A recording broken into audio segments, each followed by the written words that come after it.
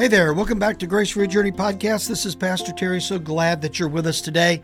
Hey, we are starting a new book. It is the book of John. And so today I just want to give you a little background because it's really important that we understand why the book of John is unique among the Gospels. So let's get into it. There are four Gospels in the New Testament, in the Bible: Matthew, Mark, Luke, and John. No, not John, Paul, George, and Ringo. Years ago, people would understand that, but today, the Beatles are almost all gone, so people don't really get it. But Matthew, Mark, Luke, and John. Now, Matthew, Mark, and Luke are called synoptic gospels. What that means is they're similar. Their structure is similar. The stories they cover are similar. And so they're synoptics. They seem to go along with each other. Now, John is the outlier. John is not a synoptic gospel, and that's what makes it really unique. So let's first look at who John is. John was one of the apostles, one of the 12 chosen by Jesus, and he was unique in a couple of ways. You see John at a couple of different times in the Lord's life that are very special, very unique, and one very dire, and John is there.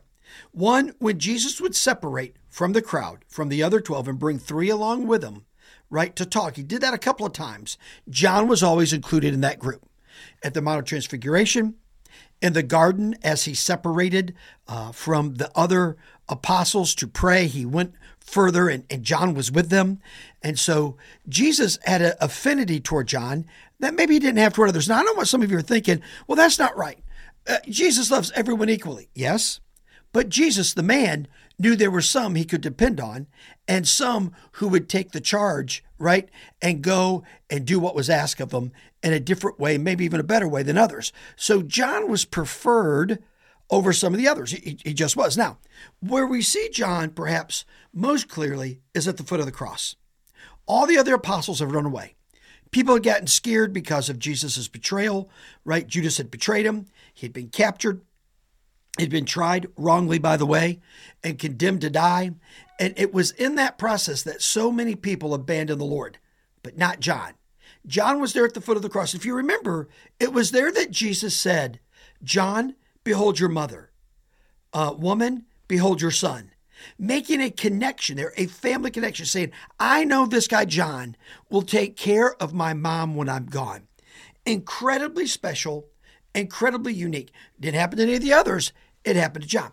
John's also called this within the scriptures, the disciple whom the Lord loves. Now, it's John who says that about himself, but still there's a clear indication that Jesus loved John in a very unique and special way.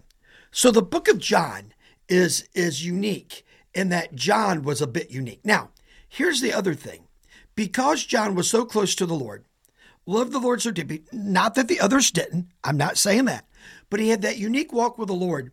The Gospel of John is a little different for 2 reasons. One, the first chapter is one of the heaviest theological chapters in all the Bible. You don't really get that in the other synoptics. I mean, you get some theology, and of course it's perfect theology, but you don't get something nearly as heavy as this. Because of John's relationship with the Lord, he wanted the readers to know that this Jesus, who was born of Mary, wasn't just a babe in the manger.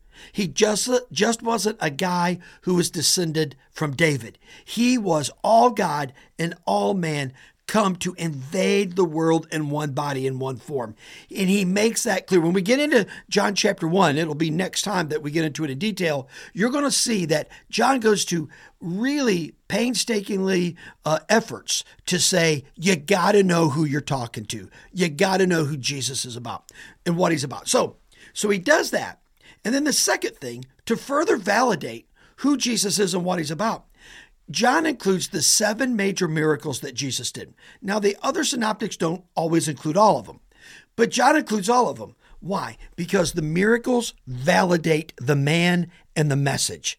Now, a lot of people can do parlor tricks and do, illusions and that kind of stuff. No, that's not what this was. These 7 miracles that Jesus did that John's going to tell us about as we go through the book of John, no way and no doubt could be imitated or falsely presented. They were real and authentic miracles. So the book of John that we're going to be looking at is unique in that it gives us some pretty deep theology and it backs it up with the miracles that point us to the man, the message, right? And to our salvation. Hey, stay with us as we go through the book of John, and guess what will happen? You'll find unbelievable grace for your journey. Let me pray for you. Father, we love you so much. Thank you for today. Thank you for our time together. And it's in your name we pray, Jesus.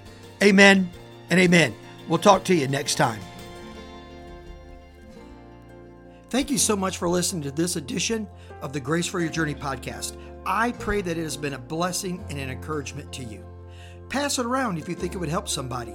And we look forward to you dropping by again for another episode of the Grace for Your Journey podcast.